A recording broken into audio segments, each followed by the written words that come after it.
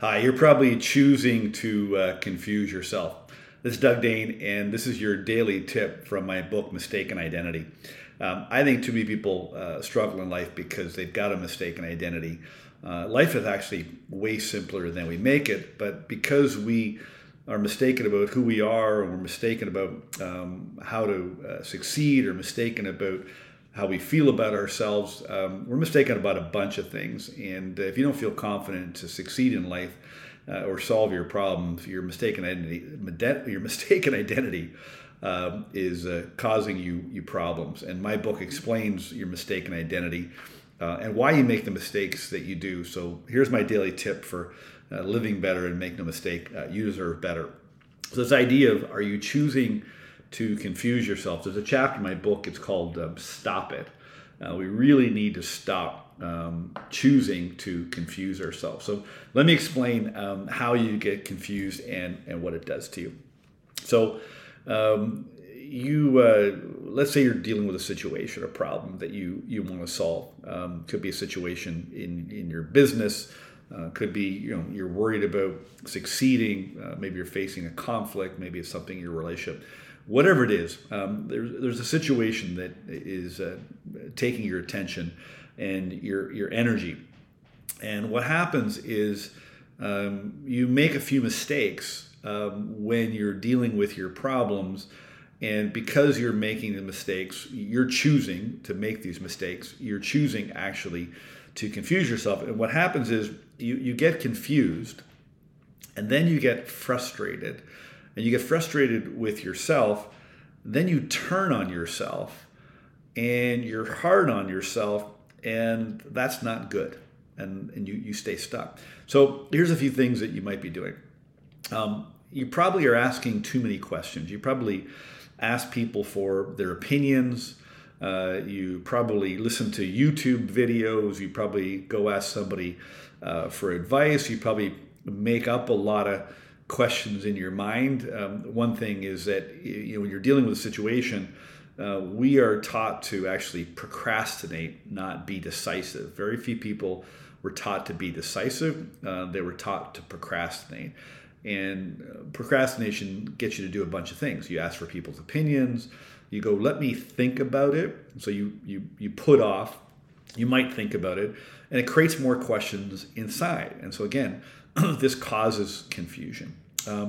You listen to too many distractions. Listen, our world is filled with distractions. You're bombarded by it. You might even be aware of it. I mean, you might choose to confuse yourself because you pick up this thing and you scroll around on it, tapping apps, getting rid of those red notifications, all the updates and likes and different things. Try to keep up to date with, all the information that's, coming at you, all the notifications on your phone. So you got a lot of distractions. And trust me, the companies that produce those apps, the social media companies, all the apps, everybody's vying for your attention. Okay. And generally it's not to help you get where you want to go. It's to help them get where they want to go. So you got a lot of distractions. Plus, listen, if you live in a busy city, I'm in New York City right now. If you live in a busy city, or you live or work in a busy environment, or I don't know, you're at a busy store. I mean, there's a lot going on. There's thoughts, there's ideas, there's conversations, there's noise, there's all kinds of distractions going on. And whether you know it or not, that stuff's getting in. You might overhear a conversation. You might not even like the conversation, but it's getting in. One of the biggest mistakes you make is you listen to your mistaken identity. You are locked into a perception of yourself, your skills, your abilities, your judgment. You look at your past as a gauge as to how good you are, or how successful you can be, whatever. You listen to your mistaken identity. Your mistaken identity likes to chat. Your ego, your false self, likes to yap away and confuse you. And what confusion also does is it causes fear. And fear is the entry point for the enemy. And the enemy would be called the devil if you're thinking spiritually. Psychological circles, it would be the ego, the false self. And so fear is the entry point where we start having these dialogues with ourselves. And then because life seems harder, I mean, definitely, life is pretty hard these days. There's a lot going on in the world, and you're a witness to it, and you have access to it. It comes at you through your phones and through the news, etc. And so, because life appears harder, we think it's harder. There's a lot of not so good things going on in the world, but that doesn't mean that life is actually harder. Okay, nature operates precisely. Okay, regardless of what is going on outside. Now, you might not agree with that. It means you're not really aware of that, or you don't really understand that. But just trust me. Just because things are hard on the outside, it doesn't mean that things are actually hard, and that you have to start believing and thinking that it's hard. Because if you do that, of course, you're going to get confused. You're going to get overwhelmed, and then you're controlled by the narrative. All right, there's a narrative. There's always a narrative, right? Used to be called propaganda back during the war, World War I, World War II. They used propaganda. The enemy would use propaganda. Well, there's a lot of enemies out there that are using propaganda, not for you, for them. And so we got to be really careful about the narrative. There's a narrative in social media. There's a narrative on the news. I was laughing the other night watching the news. I actually sometimes watch the news now because I just want to see how badly they're confusing people and trying to control the narrative. So, of course, we know now this summer there's been a lot of hot temperatures.